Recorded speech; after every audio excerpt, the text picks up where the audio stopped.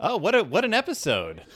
Dawn's gonna save some trees. Dawn's gonna get her some boy. They're dating at the end of this episode, right? Apparently, considering he shows up in every other episode. It is heavily implied.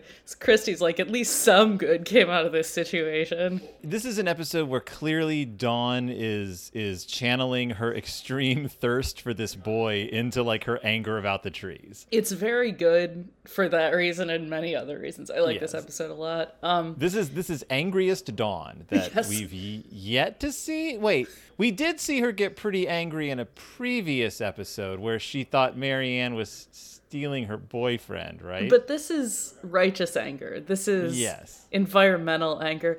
But wait, why would we be talking about that in the first place? Oh, should we go ahead and explain to people what they're listening to? Probably we should.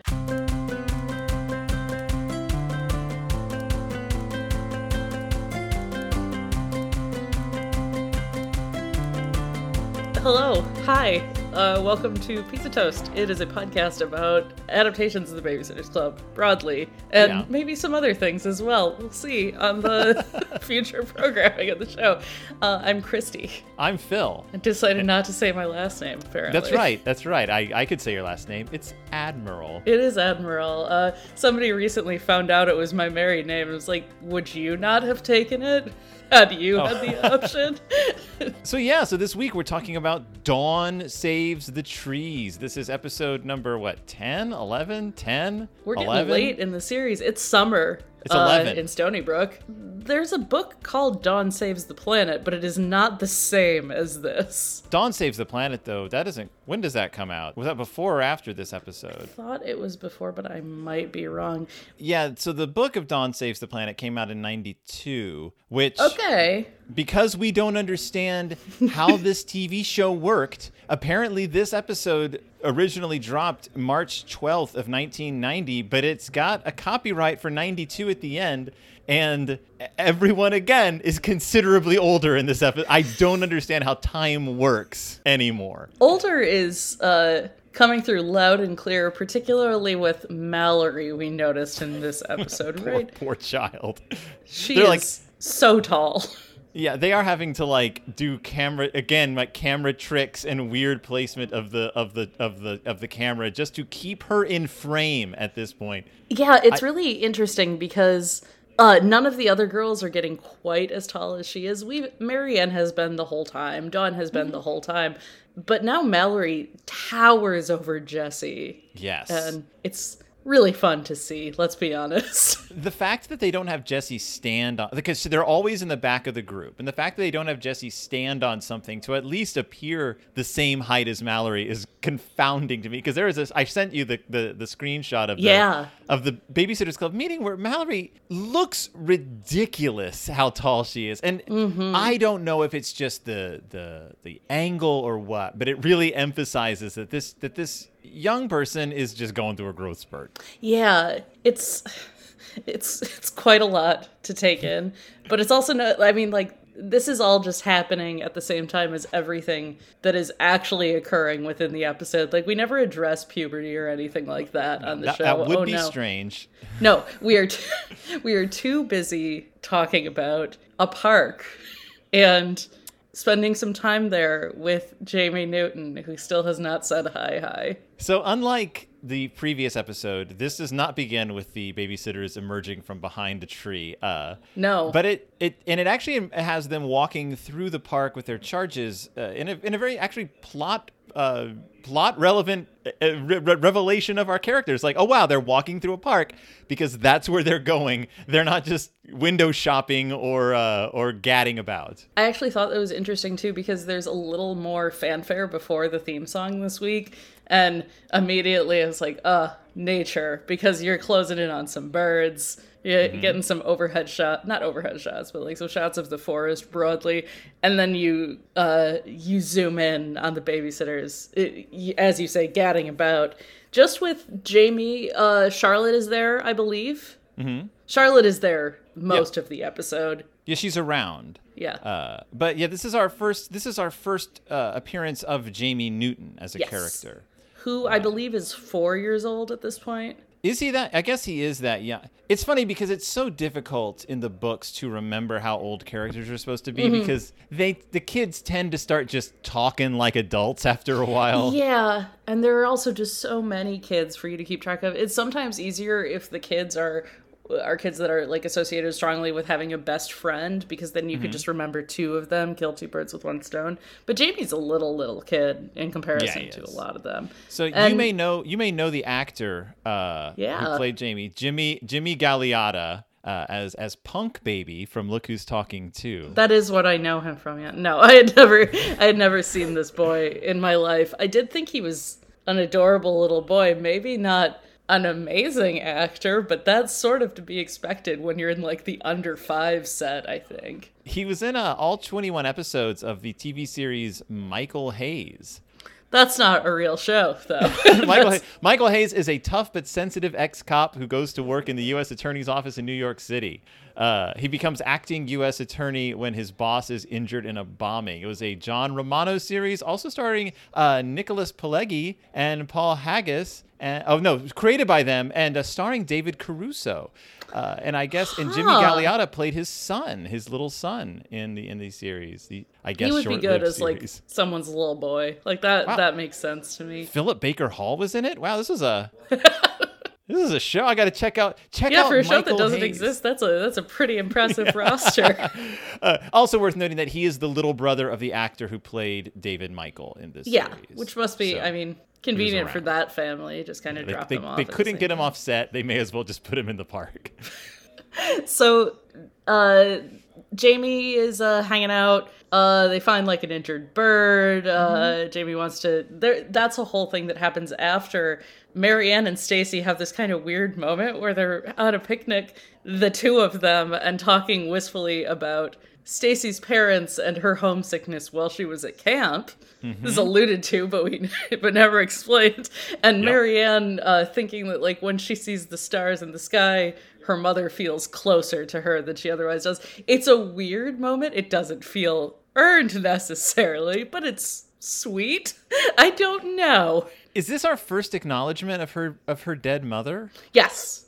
Okay. Because we've never even seen Richard on this show. Like, no. Even in the scenes where they are in Marianne and Dawn's house, which there are a few of those. Like that's not uncommon, but we've never heard about her mom before, which is such a plot point in the Netflix show. Like that's so important. This is interesting. There are a few things that have been completely excised like that, which is okay. I'm fine with it. But then mentioned this. Like suddenly we're like, oh, I guess Marianne does think about her dead mom when she looks at the sometimes. Clouds. Yeah.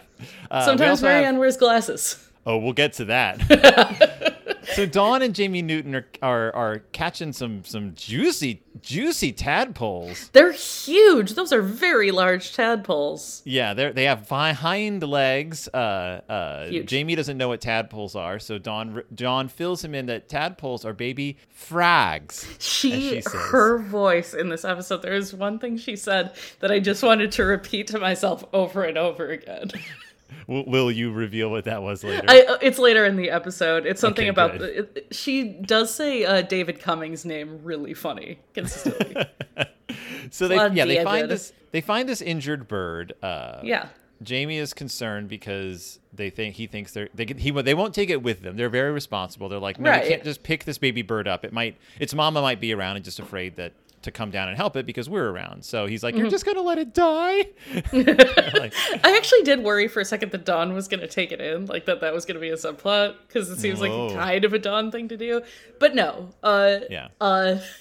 Charlotte suggests that they ask her mother what to do because her mom knows the emergency number for people, so maybe she knows the emergency number for animals. That's a very little kid leap of logic. It is. And I think Claudia then says, that's a great idea, Charlotte. Obviously placating in this case, right? That's a great idea, Charlotte. Also, we could talk to the parks people. Right. The parks people who we're about to encounter within seconds of this moment. And so they are walking through the park. There's a pond they keep referencing. It's the pond where they found the frogs. And they're walking through the park and they see surveyors, just surveyors, like Yes. with their surveying machines or devices. Mm-hmm. Dawn is immediately incensed. Yes. She sees people she does not recognize with surveying equipment, and she does this little walk where she puts her hands are kind of in fists, and she like strides over to the surveyors. And like I was like, oh boy.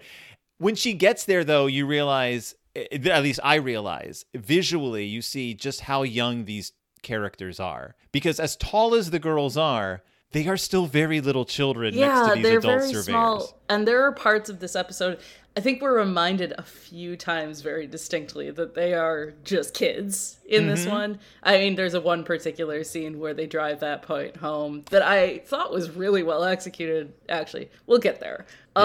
Yeah, she finds out that they are going to build a road through the park. And Claudia basically says that they're going to pave paradise and put up a parking lot in the next scene. And oh, how I laughed. But she doesn't quite say it, No, and she I was gets disappointed. she gets so close. But that's the framing device of this episode. They're trying to build a road that'll kill 12 trees. 12 of them. 12 of them. Yes. And Dawn starts a campaign to maybe not do that. Now, and it's an interesting plot because it seems like we're about to get a typical, Dawn saves the trees episode. Like, the important thing is that the girls have a righteous quest and they have to defeat these bad people. And what we'll learn throughout the episode is that things aren't quite what they seem, and that city planning and parks planning is a lot more complicated and involves a lot more considerations than simply do we or do we not cut down a bunch of trees. Yeah, this is rather more nuanced than Dawn understands at the beginning. But before she can learn about nuance, she has to humiliate herself publicly. and she also must meet a boy. I mentioned to you earlier, I think it's really interesting that we have decided in this adaptation that Dawn is the boy crazy one. Because Stacy and Claudia have not had boyfriends on this show. And that's such a normal thing in the books. I mean, there is a book called Boy Crazy Stacy. Yes. Later in the Friends Forever series, there is a book called Stacy and Too Many Boyfriends, which is a favorite of mine. And Claudia is also usually dating somebody, but neither of them have anything like that. And this is the second time Dawn has been very into a boy. And I'm wondering, I don't know why they've gone that route, but yeah, they've definitely focused on her romantic entanglements. Claudia in the books eventually gives up searching for a boyfriend for a while and just starts a Lonely Hearts column in the school newspaper. So she does do that. Claudia and the Perfect Boy, one of my favorite books in any Babysitter's Club series, because it is, I mean, for one thing, it's so antiquated now. But even reading that as a kid, I was like, this is not a thing that people still do. Like, this is not a thing a school would ever allow. Oh, no. To start a Lonely Hearts column in their school paper and reveal the addresses of all the students who are interested in. Some of the letters are kind of questionable for like 11 to 13-year-olds to be writing to each other too. But yeah, at any rate, do we get after they're like having they decide that they're going to have this campaign, the babysitters, of course. Yeah, so the babysitters are like, this is our quest. Yep, this is our cause in this episode. This is what we're working toward. Yeah. And we start hearing the phrase like, no one's going to listen to a bunch of kids. It becomes their mantra. And so Dawn's like, we've got to try. Right. We've got to at least attempt to make a change. Cut to town hall, or the city hall, the hall of records, I guess, at the library. The girls walking out, Dawn has a stack of papers in her hand, and they're like, they just gave us a bunch of papers to read to throw us off the scent. Dawn immediately takes the stack of papers. It's the plan. It's the park's plan. And just dumps them in the garbage can outside the library. Which is great. Yeah. It's a good moment. The sign says Stony Brook Town Hall, and I got really excited to see the phrase Stony Brook Town Hall, because it just seemed like it suddenly was like, yeah, sure, let's introduce some Parks and Rec drama. But what gets me is that, so they went to the town hall and they were like, we're interested in this parks plan. Like, we need to know what's going on. We don't have the details. And they're like, all right. They reach, I guess, into a file and we're like, here you go, kids. Here's everything on the parks rebuilding project. Take it and read it. And they're like, okay. They then leave the town hall with it and then throw it away. Like, it's not their own personal. They didn't make photocopies. Their documents, and it's very odd. Unless somebody photocopied all of that for them, in which case that's also a jerk move on their part, because somebody went to a lot of work for them. And this is, this is getting into, like, Dawn is not doing her research. Dawn is, Yes. like, rushing headlong into a campaign that is based solely around the fact that some trees are going to be destroyed. Yes, and so you see her throw away these files, and I'm looking at it right now, and these are not photocopies; these are original documents. I can imagine someone running out of the town hall like, "Hey, you kids!" But this is the beginning, though, of that thing where it's sort of it's like a tossed off moment, literally. Where she's like, they're just trying to throw us off the scent, throws the documents away. And you don't realize this is going to come back to bite her in the climax of the story. Like, this is they are building a story here, like, beyond what you would think they would. And I'm kind of impressed in how it goes. They're doing more, I guess, like, foundation building than they normally do in this show. Even by, like, in the next scene, introducing this boy. I mean, like, it doesn't seem necessarily that it's going to be more significant than Marianne has a crush on this boy, but it very quickly becomes that. Speaking of, they've just tossed away all hope of the future. Logan approaches. He's unrecognizable because he's wearing a backwards baseball cap, and he is beefier and even bigger than he was. He also continues to grow. He is starting to look older than the rest of them, and I don't know, not all of them, but... Christy, in this point, is wearing her long shirt with leggings again, and her fanny pack. That's her only outfit. She's been wearing this outfit a lot. Some of the other girls have some good looks in this episode. There's a lot of cut-off denim shorts. Stacy has a shirt tied at the waist at one point. But I want to credit the costumer because they've gone away from Christy's outfit. Christy's turtleneck and jeans, that's not here anymore.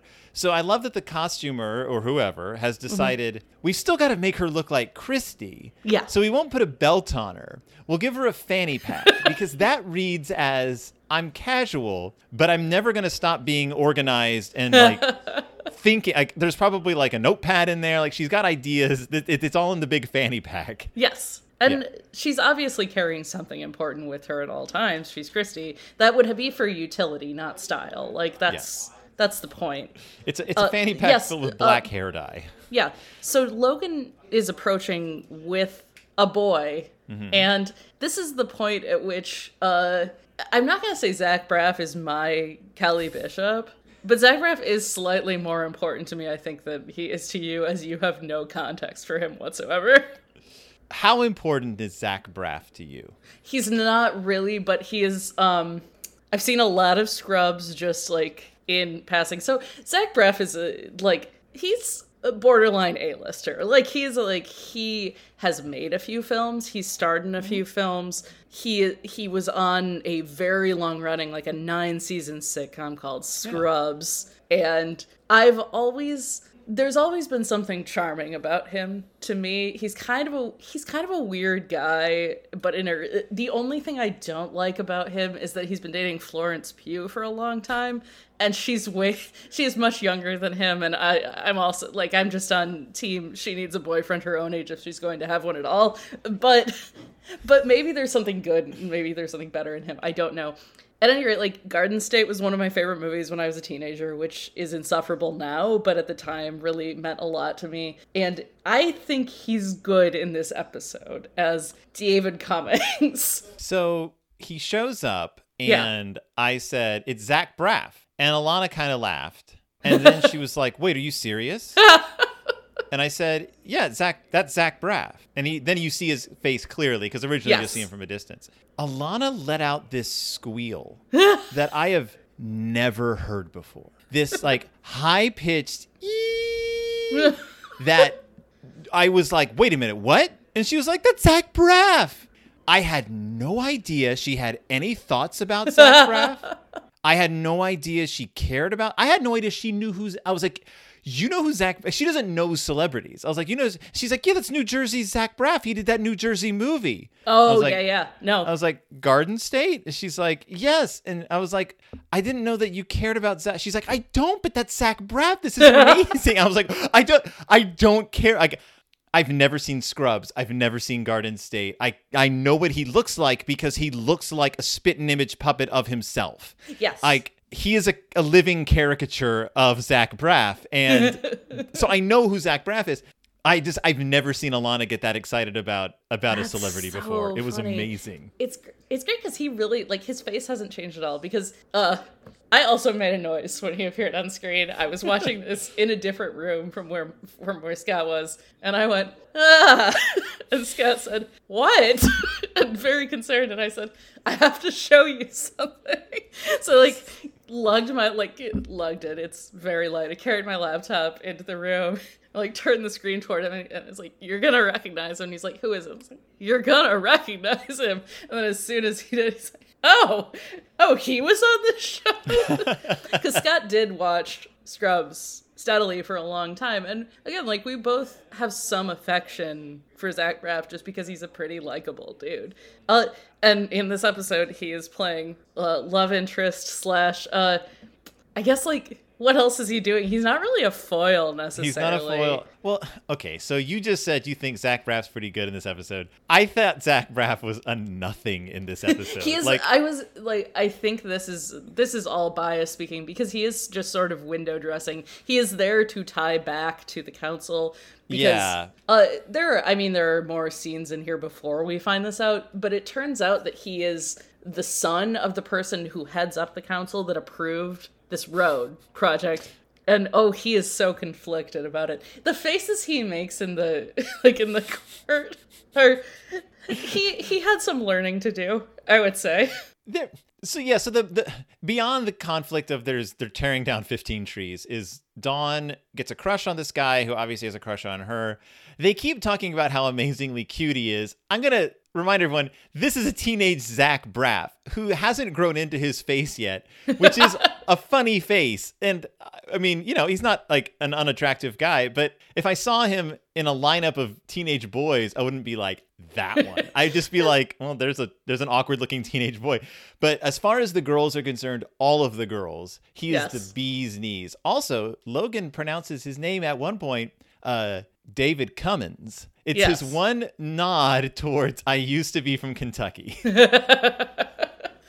Yeah, this is an episode where we get plenty of Logan, who is, I can't evaluate the looks of these children, but like, I would say Zach Braff is a real cutie here, but not in a way where it's like, oh, girls would have a crush on him. Logan is a cutie, and none of them are talking about it ever. What's going on? It would be inappropriate. He is Marianne's cutie, but he is now fully looking like a guy who listens to bro country. He looks like absolutely. He looks like he listens solely to music with a hand clap track about driving your pickup or picking up girls or picking up girls in your pickup. Like that is Logan at this point. Where Zach Braff is like, Zach Braff's character is like going through a Smiths phase right now. Like he's a sad boy. Like I would label this man a sad boy.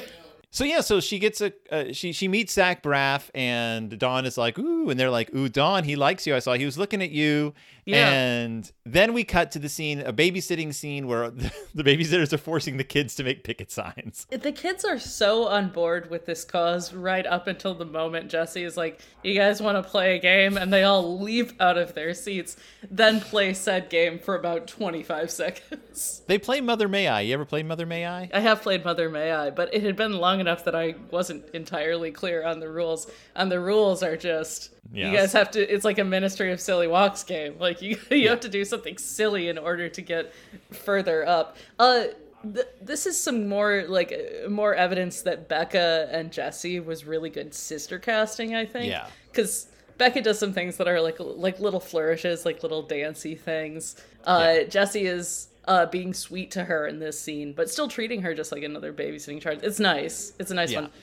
And Charlotte, the actress who plays Charlotte, has aged enough now that her acting isn't just like mousy little kid. She's actually like playing with the kid. Like there's nice chemistry between her and Becca, like as there should be. And I don't know, the babysitting scenes in this episode are enjoyable, and I'm gonna have to believe that the Mother May I scene was entirely improvised, because you can watch Jesse making these choices. You're right. The same thing happened with the Simon Says thing in like one of the first couple episodes, where it's definitely her making it up as she goes along, and the kids seem to be having too much fun for it to be entirely scripted. And she's making it up because the actress is making it up, not because she got the lines and she's like really good at like Meisner technique. She's making it up like because the director said, just play Mother May I. But Dawn will not stand for too much fun at a time. No. She interrupts the game. Yeah. So they start, they're making some posters. They're doing a great job. And this is where Christy and Marianne come barreling into the scene so fast and so frantic. I thought they actually were like, there was an emergency. Like they're like running up, like, and it comes to find out it's just because they were running late. Like that's it. I cannot believe how excited Christy is about boys in this show on occasion, because her excitement is fueled entirely by the thought that now Dawn will have a date when they all go to the movies with their boyfriends, because we get a mention of Bart Taylor for the first time, I think. Do you want to talk about how disappointed I was that Bart didn't actually show up despite being mentioned by name? They said Bart, and I like grew 2 inches in my seat. I was like, what? Like I sat up and I was like, this is it. We're getting like the physical presence of Bart Taylor, the most enigmatic boy in the series. And it also would have made a lot of sense for him to actually appear, because set it up. Marianne, Logan, Bart, and Christy are all going to a movie, and Dawn is kind of like, oh, I gotta work on my cause. This is the most important thing that's ever happened to me. And they're like, oh, but David Cummings is coming too. And then, oh, Dawn's gotta be there. And David and Logan do both come along when they pick Marianne up and Marianne and Dawn for the like triple date. But no Bart. But no Bart. He's going to meet us at the theater. He's coming from a different neighborhood. Yeah, he would be. I think so. You are right that Bart is quite enigmatic. We get a lot about him. There is a book, I think it's book 96. Which is always the strangest thing I remember. The book numbers. It's called Christy plus Bart equals question mark. And that is the most we ever explore Christy and Bart, or their dynamic, Bart himself. But in the books, they don't have much of a double dating quality. Like no, definitely not. In fact, Christy kind of keeps Bart at a distance from everyone else. Like he's not hanging out with them. He's from another neighborhood. He's her rival, but her boyfriend. We don't even know if they like have ever kissed. Like it's just they date, but in that kind of like sweet junior high school way. Like they go to movies. But yeah, to hear that they're double dating is like, well, weird. Okay. Yeah. So Dawn works really hard on how good she'll look for this date. When she comes down the stairs, David is kind of looking at the plans for tree saving, and that's when you find out, he might think this is a good idea because his mom is behind all of it. And Zach Braff is given the unfortunate task of saying out loud, Flat Rock Brook Park. He goes, they're like, they're cutting down the trees, and he goes, oh, Flat Rock Brook Park, and I'm like, that is the most difficult line you can hand. Flat Rock Brook Park. It's a horrible name for a park, right? Yeah. It's a horrible name for a brook. Flat Rock Brook. That's terrible. You add that to a park. I want to run back a few seconds though to something you said. Dawn. There's this whole scene where Dawn's getting ready to go out on the date, and she's trying to choose earrings, and then she's worried that she shouldn't wear her hair up, and then the girls make a comment, and she pulls it back down. Then we get like this 30-second moment of her trying to fix her hair.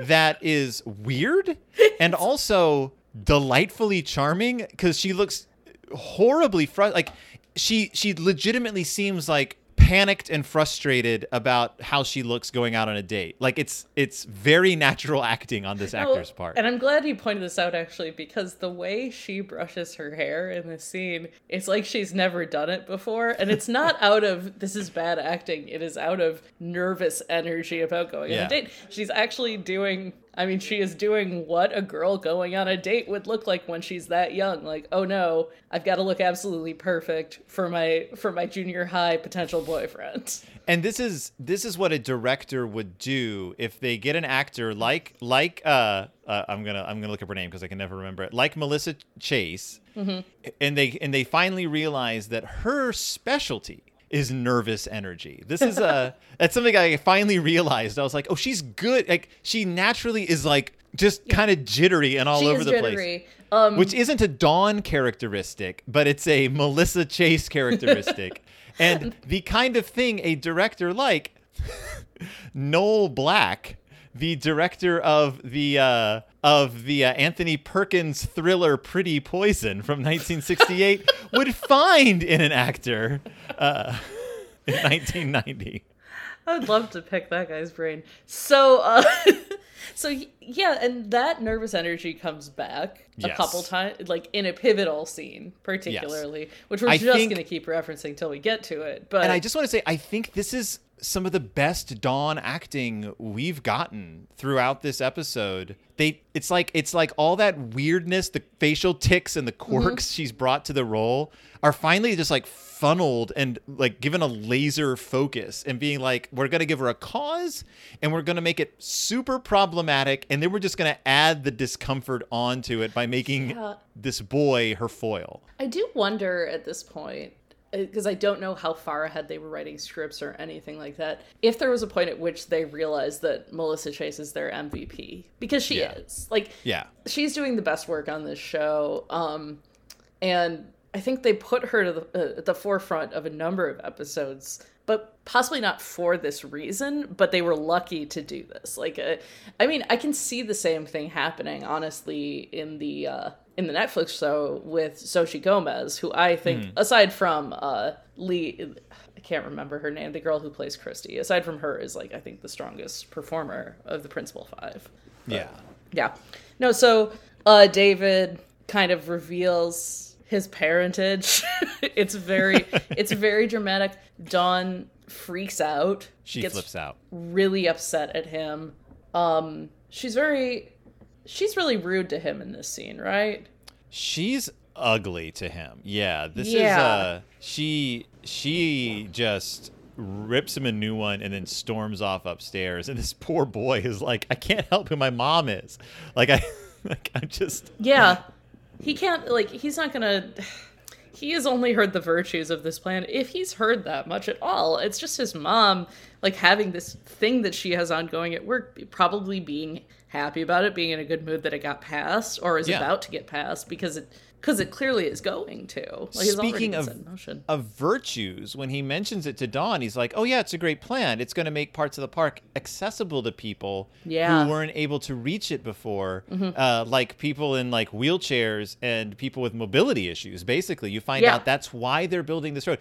All of a sudden, this episode gets cranked up a little bit because the villains are suddenly multifaceted. Now we're like, oh wait, they're not. This isn't them building a freeway through. Well, here in Minneapolis we have Minnehaha Falls, and they built basically a road through the park, and it was a huge deal. This is not just we're trying to improve traffic conditions. This is people who with mobility issues can't access parts of our park, so we're going to build a paved pathway through this area so they can get to the pond. But Dawn doesn't hear that. Like, she's not listening. No. And they end up like all of the babysitters attend. What would you call this? Is this just a council meeting? Well, first we have the protest. Oh yeah, forgot about the protest.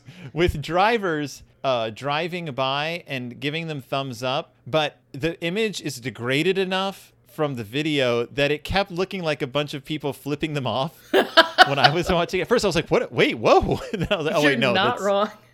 This is where they get they get interviewed by a reporter about why they're doing what they're doing. And I like that in the article they don't name them. It's just like one of the girls. And they get the front page again. This is our second Babysitters Club front page after Jesse was unceremoniously slapped on the cover in a paparazzi shot. I think he said these babysitters move papers. Yes, they're like, anytime those babysitters are out in public, I want a reporter out there. I want to find out what they're doing. These kids move papers. They sell. Next time they're at the Rosebud Cafe, there's just going to be a guy with a telephoto lens outside, like waiting for them. And they're to do always something above the noteworthy. fold. They're always above the fold. It's so good. Yeah, that adds to their excitement, and like they're like, oh yeah, we're very fired up for this cause. Like we're gonna make a big splash. We're probably going to change the minds of everyone around us. Right. Yeah, Dawn is at a fever pitch at this point. This is peak Dawn. Yeah, and anytime anyone says something like, oh, I need to sit down for a second, she's like, I can't believe you don't care about this as much as I do. And they're like, Dawn, we care about this. We just need to rest every now and then. Yeah, they're constantly trying to convince her, maybe don't work on this every minute of every day. But hey, it's summer break. What else does she have to do? Yeah, and this fits her personality in the episode in the book where Dawn starts the like Save the Earth campaign. She also became insufferable. She became an insufferable character. Yeah, she's rough. I mean, I've never liked Books Dawn that much. She's pretty low on my list of babysitters in the books. For some reason, TV Dawn just comes off so much better. Even in this episode, like, I have so much sympathy for her, and also can totally understand why she is this fired up about something. Yes. It's a cause. It's something she can jump on, and jump she does, and oh, how she falls. So, like you said, the next step is to attend the town hall meeting. Yes. Because they're like, what can we do? It's already been approved. And they're like, well, actually, there's another meeting coming up where they are listening to any like thoughts that members of the public have. You're allowed to go and express your concerns. It is a little after the fact. Like, we've seen this happen. This happened in Minneapolis when they redid the zoning laws here. Like, the rule goes through and then people get upset and want to attend town meetings. And you're like, you could have attended dozens of them in the past, but that's kind of how it works. People tend to not hear about things until they get approved. And then so the babysitters attend this meeting, and what happens? What happens is Dawn is the first to come forward. She is asked by Mrs. Cummings what her name and affiliation are. And she does not, like, I mean, this is the first sign that she's going to falter here. She doesn't really know what to do with the term affiliation because obviously she's not affiliating with anything. But she mentions the Babysitters Club because that's her whole thing. She gives an impassioned speech about how many trees will die because of this. And she, over and over again, as Ms. Cummings kind of politely but firmly shuts her down, it becomes clear that she did not read the proposal. Yeah. Mrs. Cummings is like, well, if you look at the proposal, you'll see that this is, again, she's like set up so that people can access this area. It's only a few trees. It's there for, so people, yada, yada, yada. Yeah. Didn't you notice that when you read the proposal? And that's when you realize that Dawn threw away the proposal. Yeah. And she's like, well, I didn't read it, but you shouldn't cut down those trees. And it is really rough. hard to watch. It is really hard to watch. There are cuts to David a few times, who's also sitting there, and he is Braff is doing his best to kind of like be a sympathetic ear and like really listening. And later Jesse says he was nodding a lot while you were talking, a sure sign that he agrees with her. Even though he's not in their line of vision. Nope, not at all. He is they're all behind sitting them. in front of him. This also speaks volumes that he's there. Like, I'm sure he doesn't attend all of his mom's council meetings. So he's there to see the babysitters, specifically Dawn. Yeah, he is there to see Dawn. If you were ever in junior high and you had a crush on someone, this is what you do. Yeah, you take every opportunity to see them. You start attending a church youth group that is not your church youth group, if you can. There are methods for this, but I mean, it's sweet that he's there, but he also just looks kind of devastated the whole time. Yeah, this is when you go to see your crush in their performance or in their big thing, and you realize they're not very good, and now you have to see them after and be like, "Hey, that was really you up there." My goodness. So Dawn, of course, afterward is devastated, and she realizes that it was wrong of her to do everything she did without actually doing her homework first. Yeah. So at which point she does her homework. She starts studying up on other towns that have kind of done similar projects and seeing if there are any that would fold in well with the plan that already exists, because it's going forward. And she does a good job. She's doing well now. She sets up a meeting with David because, she's like, well, what can I do now? There's nothing to do. There's no even point of doing any work now because now it's really done. And they're like, there is this boy who has a crush on you with a direct line to the woman in charge. And this is where things get a little manipulative because it's clear that this boy likes her. And they're like, if you want to see this go through, you're going to have to talk to David. And so she sets up an origami meeting with him, which is a choice. It's cute. She's making origami birds. And David's like, hey, origami birds, I think I can make origami birds. He picks up a piece of origami paper, listlessly flips it around, and then he throws it on the table and he goes, I guess I can't do it. My husband does origami, and he's very good at it. So anytime there's a scene where somebody is kind of faking it or has supposedly created a bunch of it already, I'm like, it's not really how it works, because I've seen him do it. It's a lot more frustrating than you're making it look. Yeah, I love that he just listlessly picks up a piece of paper. He's like, I can make a bird. He makes one fold. And then he tosses it aside and he goes, I guess I can't even do that. And I'm like, dude, that's not attractive. Cute. Everything that happens in this scene, cute. But you're right. She did some amazing legwork. So I'm sitting next to Alana during this, and Alana works for the county government. And so she hears and sees a lot of proposals for different things in different aspects of the governmental planning.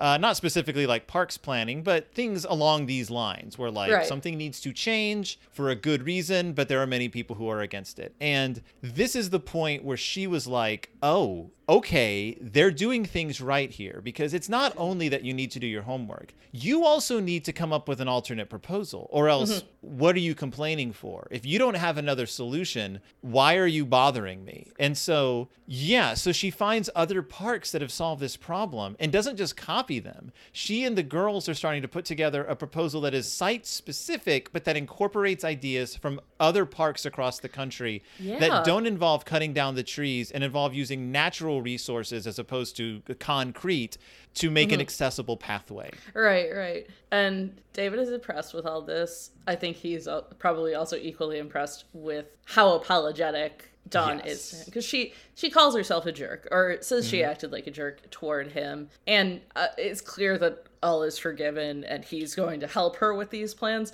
But it is a nice gesture on her part, and I think it shows more self-awareness than you can necessarily expect from Dawn in particular.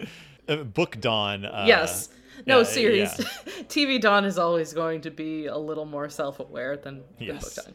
But Book Dawn tends to act out of her immediate emotions. Oh, yes. And then seriously regret them, not just environmentally, but with her family and everything. Oh, she's an absolute monster in the California Diaries. She treats people so badly in those books. But even in the main series, she convinces her parents to let her move back to California. Then she gets homesick again and sneaks onto a plane to fly back to Stony Brook, and never thinks she doesn't think of the consequences of her big actions until they get pointed out to her. Yeah, she can be fairly manipulative.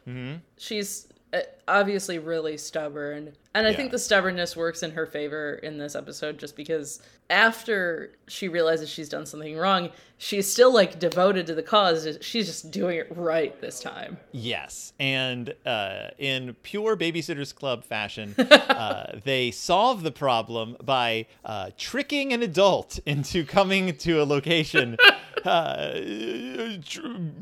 manipulating her into going there to such a degree that I thought she was going to leave. She's angry when she gets there and she realizes she's been tricked. Yeah, she's mad. Her son leads her to the group of girls, and she's like, "What is this?" Yeah, what are you doing? What is this? And Dawn shows her their proposal, which has been drawn by Claudia, so it looks good. Mm-hmm. And we have a momentary fake out where Mom is like, "I think it's great." And then they all sit down for a plate of fried chicken. Yeah, they do. There are multiple fake outs in this last little bit of this episode because after the fried chicken, you get a meeting. Oh, right. Of the Babysitters Club, and Dawn gets a call during it from Mrs. Cummings and kind of fakes that things didn't work out. But no, they're going to do it. They're going to take the proposal and move forward with it. And everyone is very excited. It's sort of established that Dawn is dating him now. Like, sort of. And he's never heard from again. No, because Christy says at least one good thing came out of this before the phone call, I think. Right. It's cute. And all is well in Stony Brook. Oh, and the bird is saved. They have saved the hurt bird, and they let it go at the end. There have also, thanks to the Babysitters Club, there is now a youth committee for city planning, I guess. And the kids are happy. They learned that they can make a difference. The bird's okay. Jamie Newton is happy about the bird, I guess. He's hard to read. And he's a swell and then the episode just ends. Like it ties itself up in a nice bow, and everyone's happy. I would say this is the best episode, but I also think you needed everything leading up to it in order for it to be that, because we know the characters now and know like the kind of story beats that we're working with.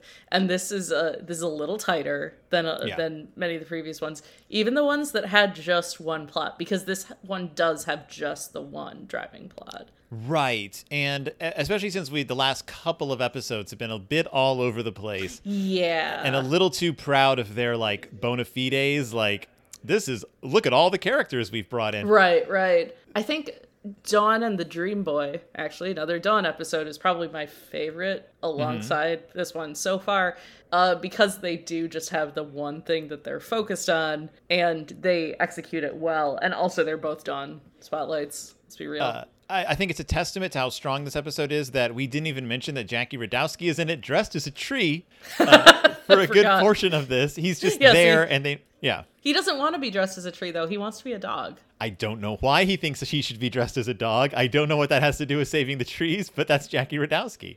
Because he is a child. Yes. This was episode 11 of the series, which means how many more can we even have? Two more episodes. Can we talk just for a second about Christy's hair? Oh, yeah, because this has been something that has bothering both of us.